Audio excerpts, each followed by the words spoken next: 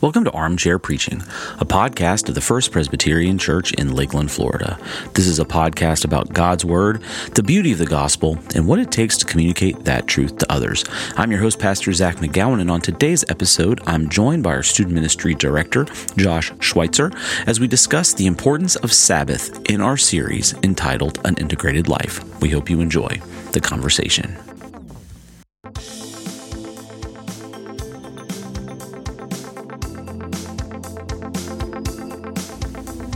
Welcome back, everybody, to Armchair Preaching. Today in the armchair with our Student Ministry Director, Josh Schweitzer. Hey, Josh. Good to be here. Good to be back. Yep. You were in Classic this week. A little different the last couple of times you've been in Vine, right? So back in the pre-recording stage on Thursday, and then 8:15 and 10:30. Do you get weary doing the two services on Sunday morning? No. Well, not anymore. I mean, some churches have 3 to 4 a day, and there was a time when I first started at church that between all the different ministries, if I particularly preached in the main service, I was doing 5 different things in one day. That was exhausting. Yeah. And because they were so close to each other, there wasn't like recovery time really in between. Yeah. That was the only time in my ministry where when I would finish teaching, I would run to my office and hide as quick as possible because I was like, I just do not have so I don't know how these guys do it. Yeah, in my last church, we had 3 services, and for a good while at the end of my time there, I was preaching three sermons in a row. I mean, and they were very different services. So we had a very traditional 8:15 service, and then polar opposite contemporary service at 9:45 in a different room, and I'd have to change clothes because I was in a suit. Cool, yeah. Well, I was in a suit in one, and then definitely not in a suit in the other. Zach's got to put those jeans with the holes in them on and just fit in. And we used to call it like the Superman change, and then back into a more of a blended style service. So change again, So I did. I had several outfits where it wasn't like a overall, it was really just take the tie off, take the jacket off, and I was good to go. Like I kind of found that middle of the road sort of thing. I didn't wear sneakers to preach back then. I was younger too, so my knees and my ankles were a little bit better than they are right now. Yeah. So, but yeah, that's exhausting. And even here, I preach when I preach in Classic, like I will this Sunday coming up. I'll do 3 things. I'll do 3 kind of. I'll do 8:15, then I'll teach at Agape at 9:15, and then go right back into 10:30. And I don't get. I can do that pretty. I don't say easily. It's not easy, but it's more. I have more stamina, but I couldn't imagine tacking on 2 or 3 more. Well, I actually think you switching to Agape is a little bit harder because it's 2 different things. Yeah, it's 2 different. That's the hard part for me. It's my memory. My memory can only contain so much. Yeah. And so if I have to swap like messages, it's one thing to like make one more concise or embellish, the same message. Well, that can be done easily. Different. Yeah. So that's hard. Well, and it's teaching versus preaching, which is different too. I mean, when I teach in Agape, it's not. I mean, sometimes it gets, and I'll joke in the class that I'll switch to like almost like a sermon like mode. Like I won't do it on purpose. Just all of a sudden, I'll realize I'm preaching. You can feel that kind of shift in yourself, and but otherwise, it's much more. Going. I don't. There's not. I would say the pressure in teaching is diminished because there's no. We always talk about around here. How did you land the plane? How did you land the plane in a sermon? Right. You gotta come to a point. Yeah. You got to give the people. Give the congregation. What are they taking home with them to live their help their discipleship throughout the rest of this week? That's at least in how I think of it. That's the goal, right? Now what? Yeah. Yeah. In teaching, it's not like that for me, at least. To me, it's there's always a now what, but if I don't get to the now what of this particular passage on this week, we'll pick it up next week, right? Sure. I don't feel that sense of, I don't know, there's an anxiety there. That's the benefit of long form, is exactly. that you can stretch that thing as long as you want. Which that's the beauty of teaching, right? Yeah, you can. And that's what's different. We talk about it a lot. Different teaching than preaching is, teaching is, okay, well, we only got through 3 verses today. I'd planned for 10, but because, you asked this question, or this person asked this question, we went off on a rabbit trail, a good rabbit trail, God's rabbit trail, but I don't feel the pressure. So I don't know. It's a little more conversational, I guess, in that way than a sermon, which is much more like, no, I have these points that I feel like God has given me to make. And if I don't get to the end, if you don't hear me say the words, will you answer that call? It didn't happen, right? Right. So it's well, and I think you and I talked about this, but I've made a pretty hard argument that Sunday morning is more proclamation oriented today.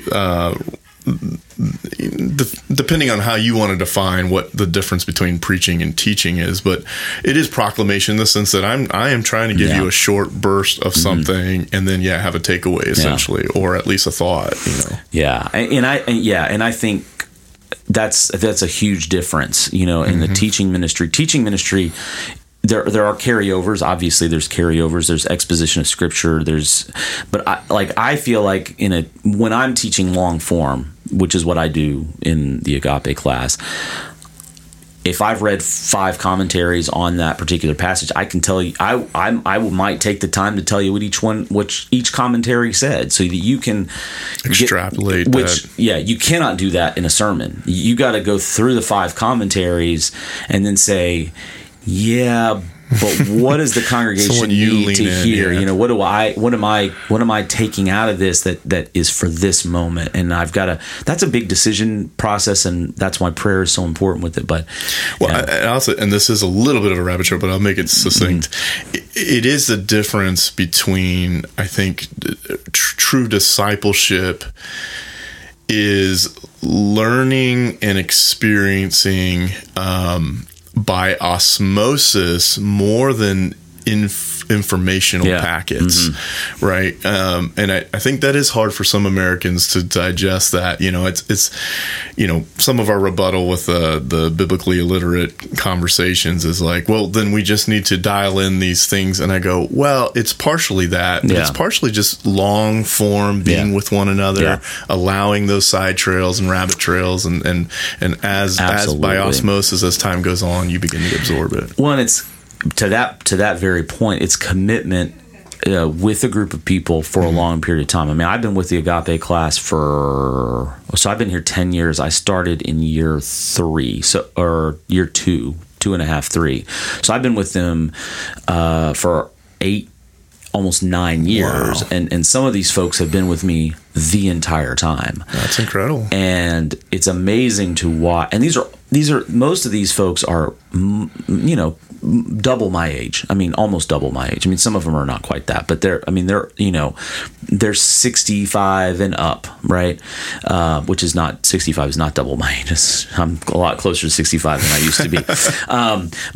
But they're people that have been in church most of their life. They've been faithful, members here for a long time, but there's still transformational work that happens. I mean, I get emails from them that are like, "Whoa, I've read Matthew. I read the Bible They told me, I read the Bible every year, and I've never seen." Wow. This. I've never pulled this out, and watching some of these people who are successful businessmen and women say, you know what, I'm actually taking seriously the call of God to live as a member of His kingdom with my unchurched friends, and I'm actually trying to influence them for Christ, whereas before we would just hang out and play golf, right? And now they're tackling the evangelism piece, which some of them didn't do consistently. I mean, or they didn't think about. And it's amazing to watch what God does in these people's lives when you are consistently with them and say, I'm going to be there for you. And that's why I hate not doing the teaching class. We don't have to take time off. Like I had to take time off over the summer just because there was a lot going on here and people are on vacation and things like that. And I was on vacation for a little bit, but it's that consistency, that regularity. This week we were talking about Sabbath. Yes. So we jumped off of similar stories from Jesus' life. You went out of Mark's gospel. I went out of Matthew's gospel. Same stories, some different details. But we also went back much earlier. We also went back to the Genesis patterns and things like that. So as you're thinking about Sabbath and you're kind of, unpacking the concept of Sabbath, what was it that you really wanted to make sure you communicated as clearly as you possibly could? Two things. One, for some people, there is a guilt in rest. Yeah. And I think you honed in on that a little bit more than I did, but there's this unhealthy, and there was an individual that came up to me after the 10:30, and she said, well, good, now I feel less guilt about taking a nap. And I said, if anyone should feel the most refreshed and the most jazzed up to take a nap or sleep, it's a Christian, because we know God is in control. That's and right. He is sovereign over all. So if anyone should be, if there's any people on this earth that should be the most rested, it actually should be us. Yeah. And I brought up I think it's Elijah, when he's on the run, the first thing God does is have him eat and sleep. Because you have a body, your soul is attached to that. So you need to take care of yourself. Then we'll have our conversation afterwards. And so that's the first part, is that how good that is, how good it is. And also I wanted to pin that was prior to the fall, that this has been a rhythm. Which I loved how you did that. I did not pull that nuance out there, but that was a great kind of reminder that this was God's pattern even before we messed up work. Even when work was perfectly good and everything was going well in work, he still gave us that pattern of rest. Yeah, which is why then I tied it to, then rest could be napping, yes, but it's not necessarily being lazy or vegging or necessarily sleeping in, although you can. That's not against, whatever. But so that was the first thing. The second thing, now I'm missing it. What I wanted to make clear, the second thing I think to make clear was, so not the guilt, not to have the guilt in it, and two, do we really believe that spending time with God intentionally regenerates our soul and ourselves as a person? Do we really believe that? Because if we did, and so for me, Sabbath is not, it is intentional. I'm intentionally lining up my day to some degree, not to overwork anymore, but to actually relax in God. And I, the recording might not have said that, but in the 10:30, I was leaning into that more, is that because if you and I don't build intentional time to date our wives, we won't. Yeah. Right. We can't organically, or maybe that does organically happen from time to time, but I have to put some pre-thought to how do I want to connect with my wife? What would make her the most happy? Yada, yada. The same thing with God is that if I really think that spending time with him is going to fill me up and give me that passion and all that good stuff, then I need to set up some actual specific time with him. And so there can be naps, there can be hikes, there can be, but I'm not just hiking. I am spending time with the Lord, and that is going to just, rejuvenate my soul, really. Yeah. And that's where, when I was talking about the creation side of things, then the spending time with family and relational type things, I kept going back to if you're seated in a genuine faith in Jesus Christ, those activities will break forth into praise, and they'll break forth into gratitude. So there is that conditional statement there, because if it is just, if you're sitting there and you're not really a follower of Jesus, you're just kind of giving it lip service, then those things won't, right? And then you have a different conversation about your faith and your salvation and relationship with Christ. But if you do, and you really take seriously the distractionless, unhurried patterns of relationship and life, it will generate gratitude. I mean, it will, because it's the Holy Spirit bubbling up within us to say, acknowledge your Creator, acknowledge your Savior, acknowledge your Lord in these moments of respite and relaxation. And but it's I think the hard thing, and I used a term that I actually pulled from one of the books, that pathological busyness thing, right? And if I had more time, I would have unpacked the word pathological for a moment, right? Because pathological is seated in an almost addictive behavior. Sometimes you use phrases like that, or like, and it's in John Mark Comer's book where he says pathological busyness. When he kind of unpacks what that really means, he's not just using that as a fancy way of saying you're too hurried. It's like, no, you are conditioned. We have now created a physiological desire and almost a need. So when you have like a pathological liar, for example, or a pathological, like a kleptomaniac or something like that, this is not like I'm trying to be bad and so I'm going to lie, or I'm going to, steal. It's, I can't help but lie, and I can't help but steal. Like, it's so ingrained in that individual that they have to have it has to be a deprogramming through therapy and through all sorts of, same thing with busyness now. I mean, that's where we're at with busyness at this point.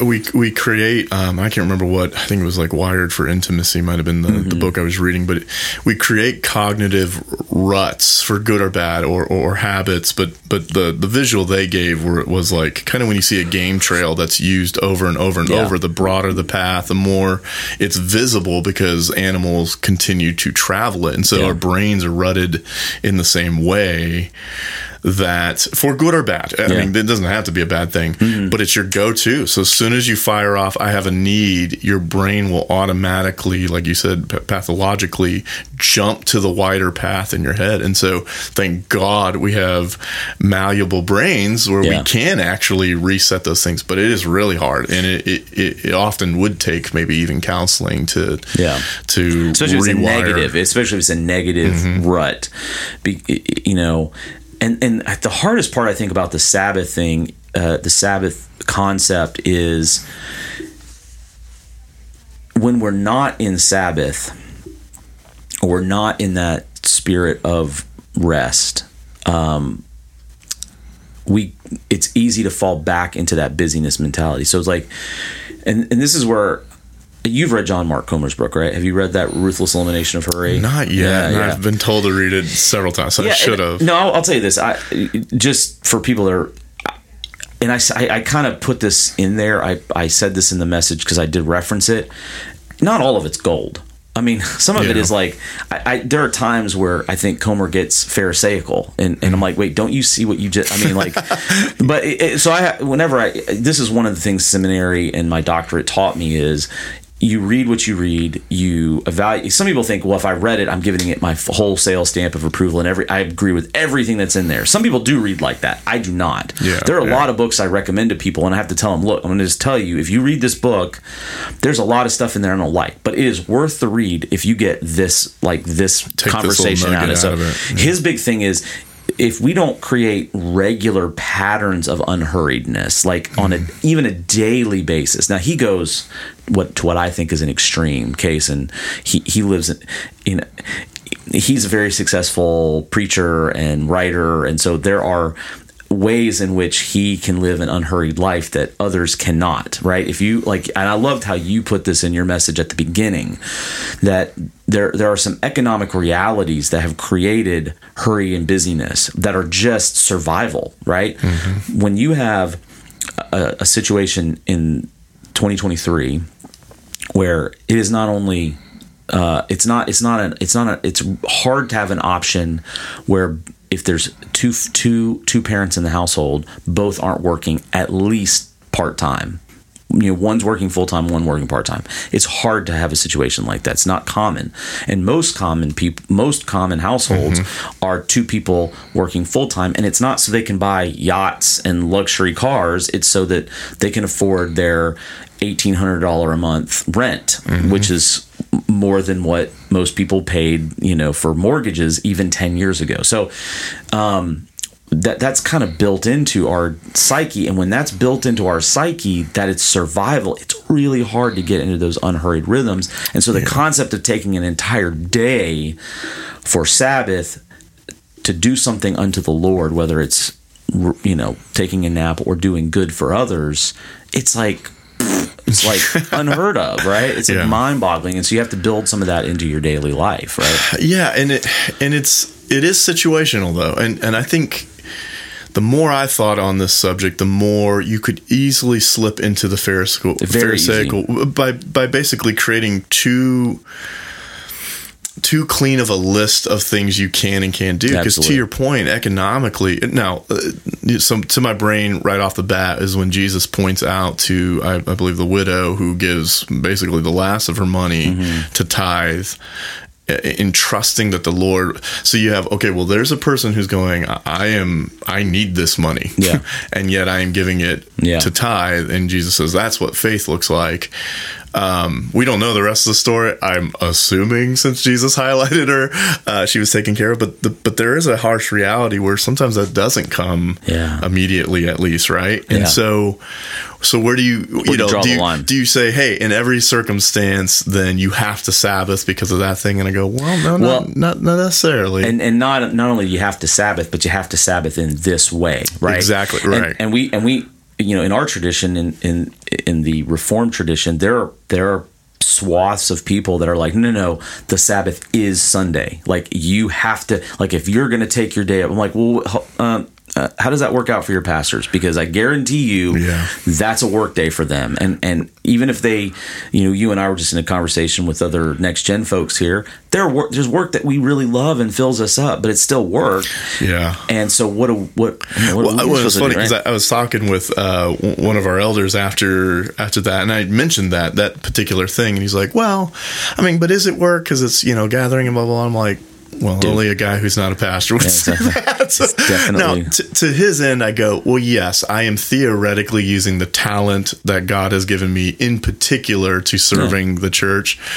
But if Sabbath is economically stopping, well, I'm earning money technically on a Sunday morning. So I go, well, we want to get technical here. Then yes, I am working. Yeah. But well, no, I definitely, that's a work day. It is work. It's a work day. Yeah.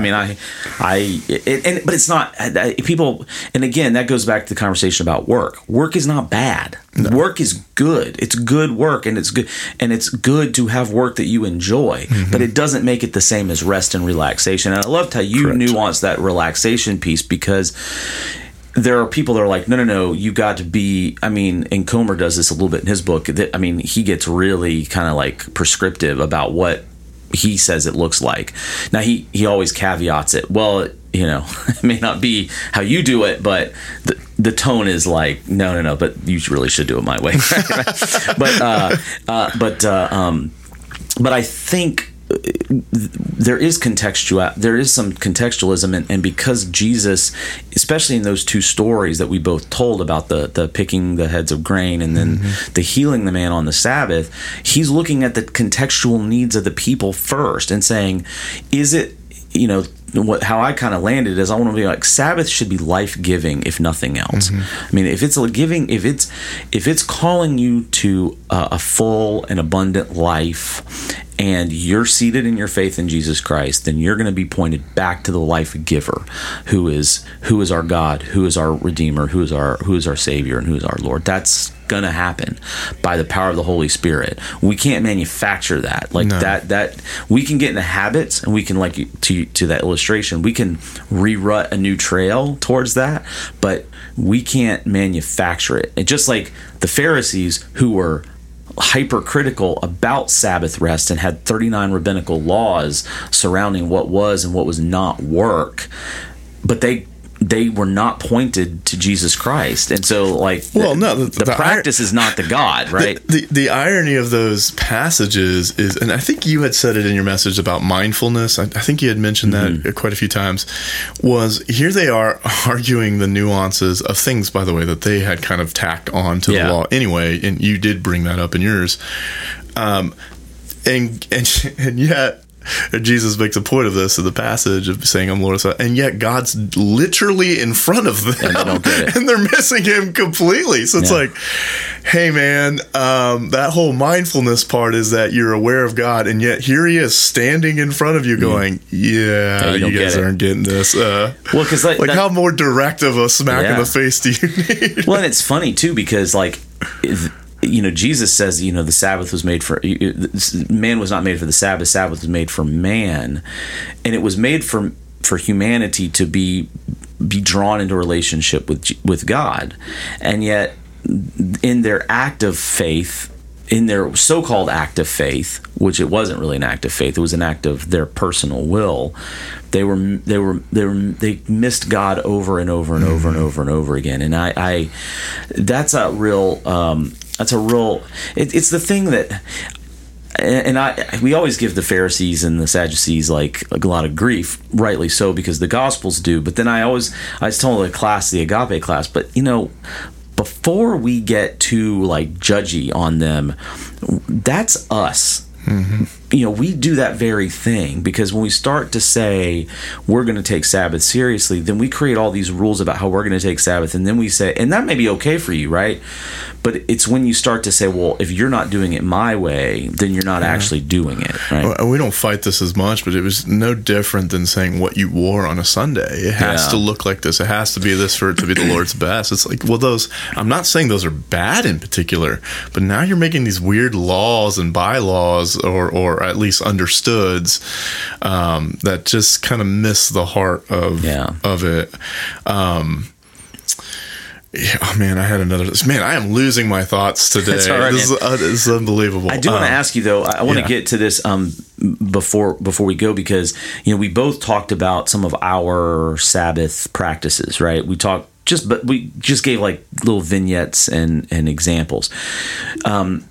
Are there things that kind of are to go back to that illustration? Are there the ruts in your trail for Sabbath that you go back to over and over again? You say, well, when I am in this whatever, this posture, this relationship, this is where I'm in Sabbath. And are there things that you're like, as soon as I venture into these conversations, I'm not Sabbath? I'm not saying like you get like in your mind, but are there things you're like, anytime my toddler shows up, I'm not Sabbath. No. No, I say that jokingly, but to be frank with you, my struggle now is I'm adjusting what Sabbath looks like now with a toddler in the house. And I only have one, so I have really no reason to complain. But and I say that to say I'm an introvert. So at the end of the day, I love quiet. I love to read and drink a good cup of coffee. And for me to just slow down and just think about and usually a theological book of some sort, that is like a little piece I know that sounds so boring to so many people, but for me, that is a little piece of paradise.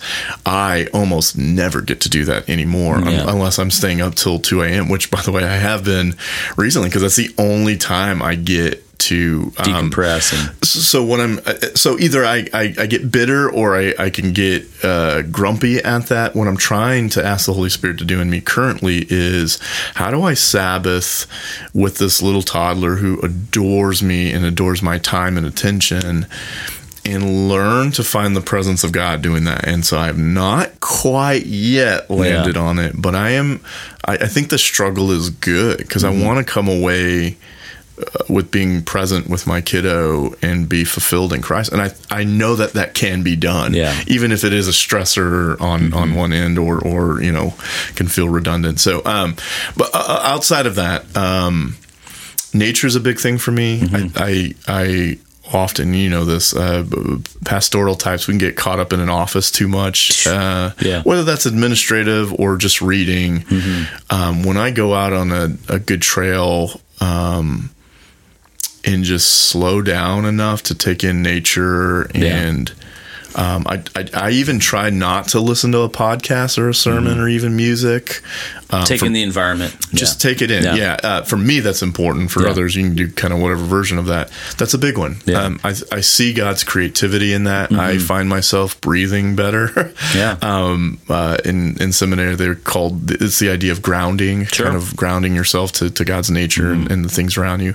And I know there's people rolling their eyes thinking that's a hippie thing, but there's always God's truth somewhere. Well, and I think there's also, the biblical warrant.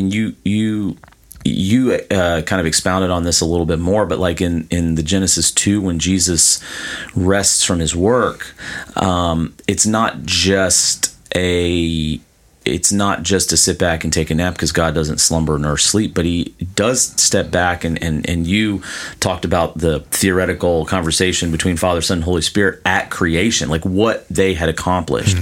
And there is something very biblically right about the getting outside, right? And I know that there are contextual situations there where people are homebound or whatnot, but even if you can just open a window or sit next to a window, if you're immobile and in a wheelchair, if you can get there, there are studies and research done about people who are homebound or they're in hospitals for a significant amount of time, and the therapeutic nature of the big windows. That's why you see so many hospitals now.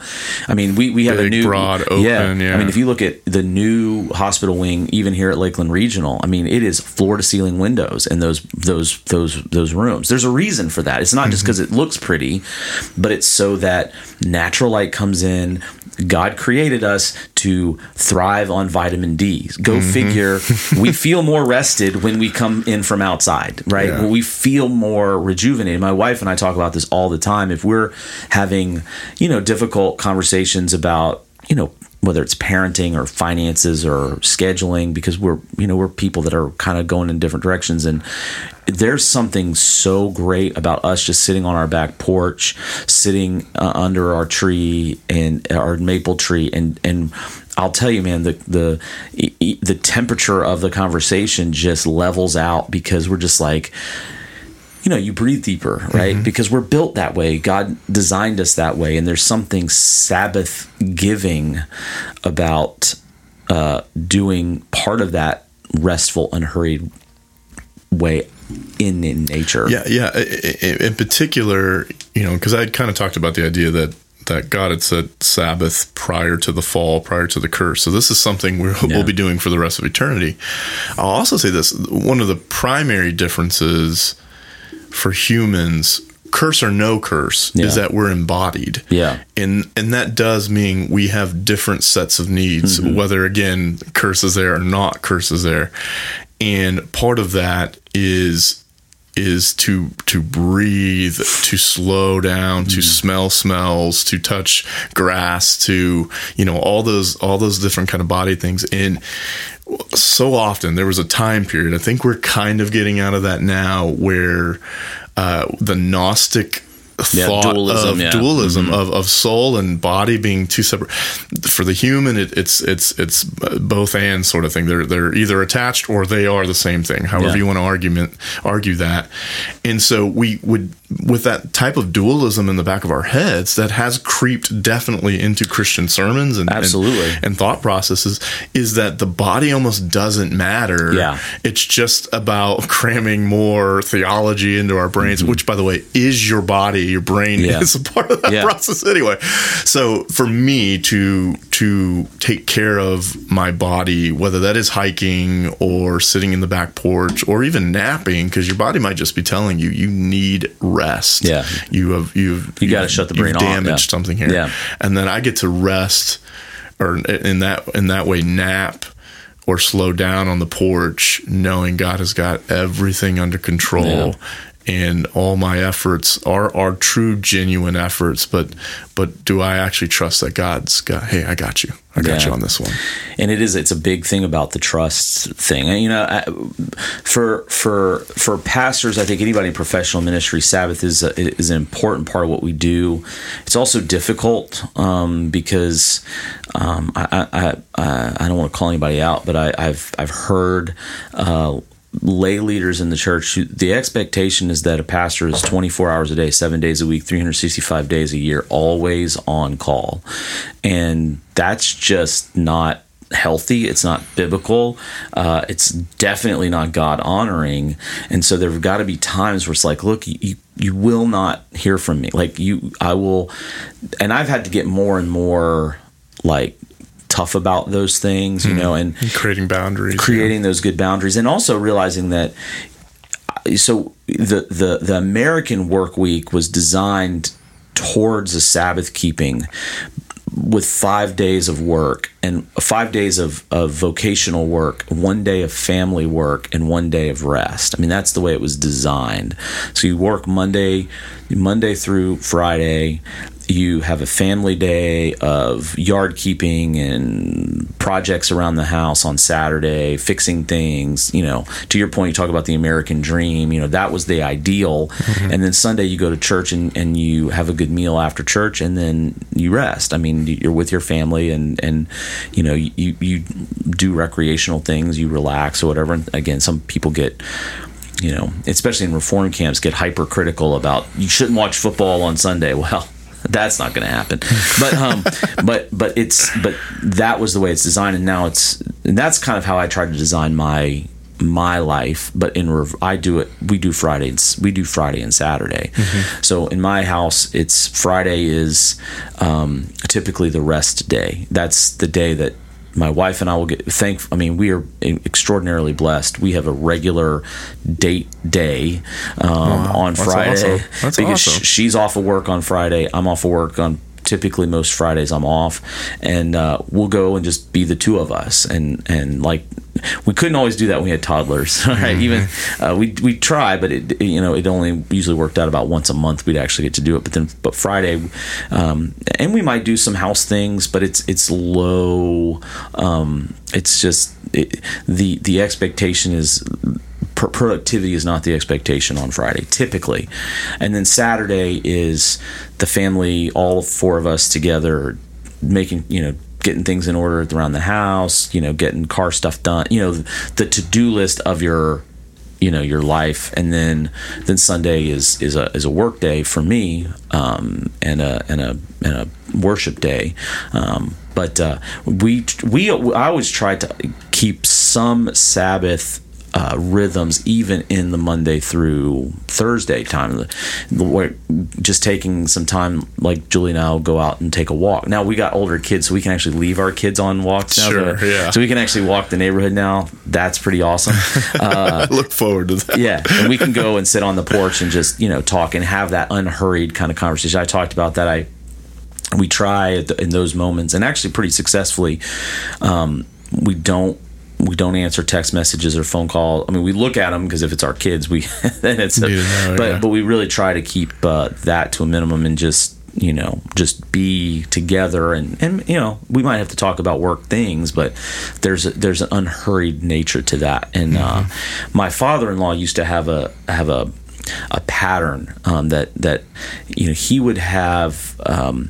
He would say, you know, 1 hour a day, unhurried Sabbath, 1 unit a week. So he would take an entire 3 hour or 1 day a week. So he have a Sabbath. You know, he would try to keep one Sabbath day every single week. And then he would also do a pattern of annual Sabbath, where he would say, I'm going to take not just vacation, it wouldn't, like family vacations, that all is different, where he would just take 1 week that was just him. Mm-hmm. Just like one of his continuing ed weeks would be a Sabbath week, where he would do like what you're talking about, reading things that he, you know, theological books, and then mixed in with, you know, fiction, whatever. Man, we got to get that. Yeah. We got to get that added into any kind of pastoral role in a church, is to allow them to have not use up their vacation days in a sense, because I think, Zach, part of the problem is it always starts from the top. So if a shepherd's job is to be a role model, but we're burning ourselves out, and some of it's self-imposed, some, I'm a self-professed workaholic. Some of it is a congregation. There are certain congregations that pressure you to go, you better be on point, or elder team or whatever. That doesn't seem to be the case all the time. In our particular, at least that I'm aware of, at least in our church, but so it's got to start with me, to your point. If I'm going to pass off the goodness of shaloming, Sabbathing, whatever we want to label it as, then it has to start with me. And I think often in American church, efficiency seems to be the word that rises up. Sure. And that's a consumeristic thought process where it's like, well, I feel guilty. Can I say this? I feel sometimes, I don't as much anymore, I feel guilty sitting down in my office and reading a good theology book, because it doesn't particularly have to do with what I'm preaching in. Now, I know anything I'm sitting down and absorbing is going to be utilized somewhere. But, I mean, how ridiculous does it sound that in my own head, I'm going, oh, well, my time could be better used doing what? So to your point, it's like, I need to learn to worship in shalom in my workday, especially as the shepherd who's supposed to be passing that off. And it's tough. I mean, and I think in a church, I think a lot of churches are like this. Our churches, I don't think any different. I think sometimes the pressure we feel from a congregation, it's not intentional, right? It's because we have a varied congregation. We have, robust older adult areas and robust, children, youth, family areas, but sometimes they don't really mix and know what it's like, I'll be preaching in classic this week, but I haven't preached in classic in, several months. So there's some of those folks I haven't seen in several months. And so out of sight, out of mind, and there's that kind of concept. Well, now I've been here long enough. People know what I do, and they know kind of, and they also, I think we've made a commitment. My wife is a pastor's kid. I'm a pastor's kid. Both of her siblings are pastors. We have family. We've made a commitment that the ministry is not going to be the idol, right? The ministry is not going to be the idol. It's a great calling, but the calling is not the idol, and so it's not going to be. And a lot of pastors don't get that. Like, and a lot of, I don't say just pastors, a lot of ministry professionals don't understand that your worship of God and your faith in God is not the ministry. The ministry is an outgrowth of that, but so is your family, so is your personal well-being, so is that's why this integrated life series is important, because it's saying no.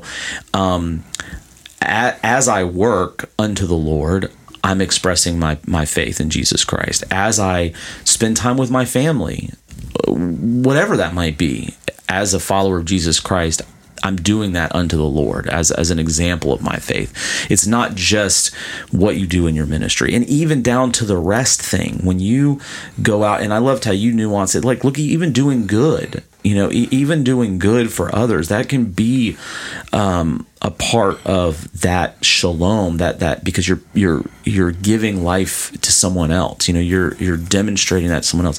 That, if we're doing that unto the Lord, that's a big part of who we are. It's a refiller. Yeah, I mean, and ultimately, right. And this is cheesy pastor answer, but Jesus gives us the rhythm. He gives us the role model. And if God himself can take time to stop and Sabbath and rest and go, I'm in no hurry. I want to enjoy God and enjoy. Then I go, well, then that sets the precedent for the rest of us. Who do I think I am that I can accomplish more than Jesus can? Well, listen, I'll just close out with this. It makes me think, that I think it's part of the reason, and this didn't come up in either one of our messages. I'm just thinking of this now. I think because there's something to us that forgets that we're eternal beings. And so we have this mentality of, I got to do it now because time is so precious. Time is precious. I'm not saying it's not precious. And this earthly life, it is finite, but our existence is eternal. And so the reason God is not in a hurry is because he's eternal, and he knows he's eternal, and he knows that he's going to accomplish what he needs to accomplish when he needs to accomplish it, and he's not bothered by a sense of anxiety or angst that time is running out. And we get like that because we forget in our relationship with Christ, we are also eternal beings. And so whatever happens in this, the day that we're given is what was supposed to be. And there, like you said, there, of all people, Christians should be the ones who rest the most because we know who's in control, and we trust who's in control. And so if I don't get everything done on my to-do list today, it's okay.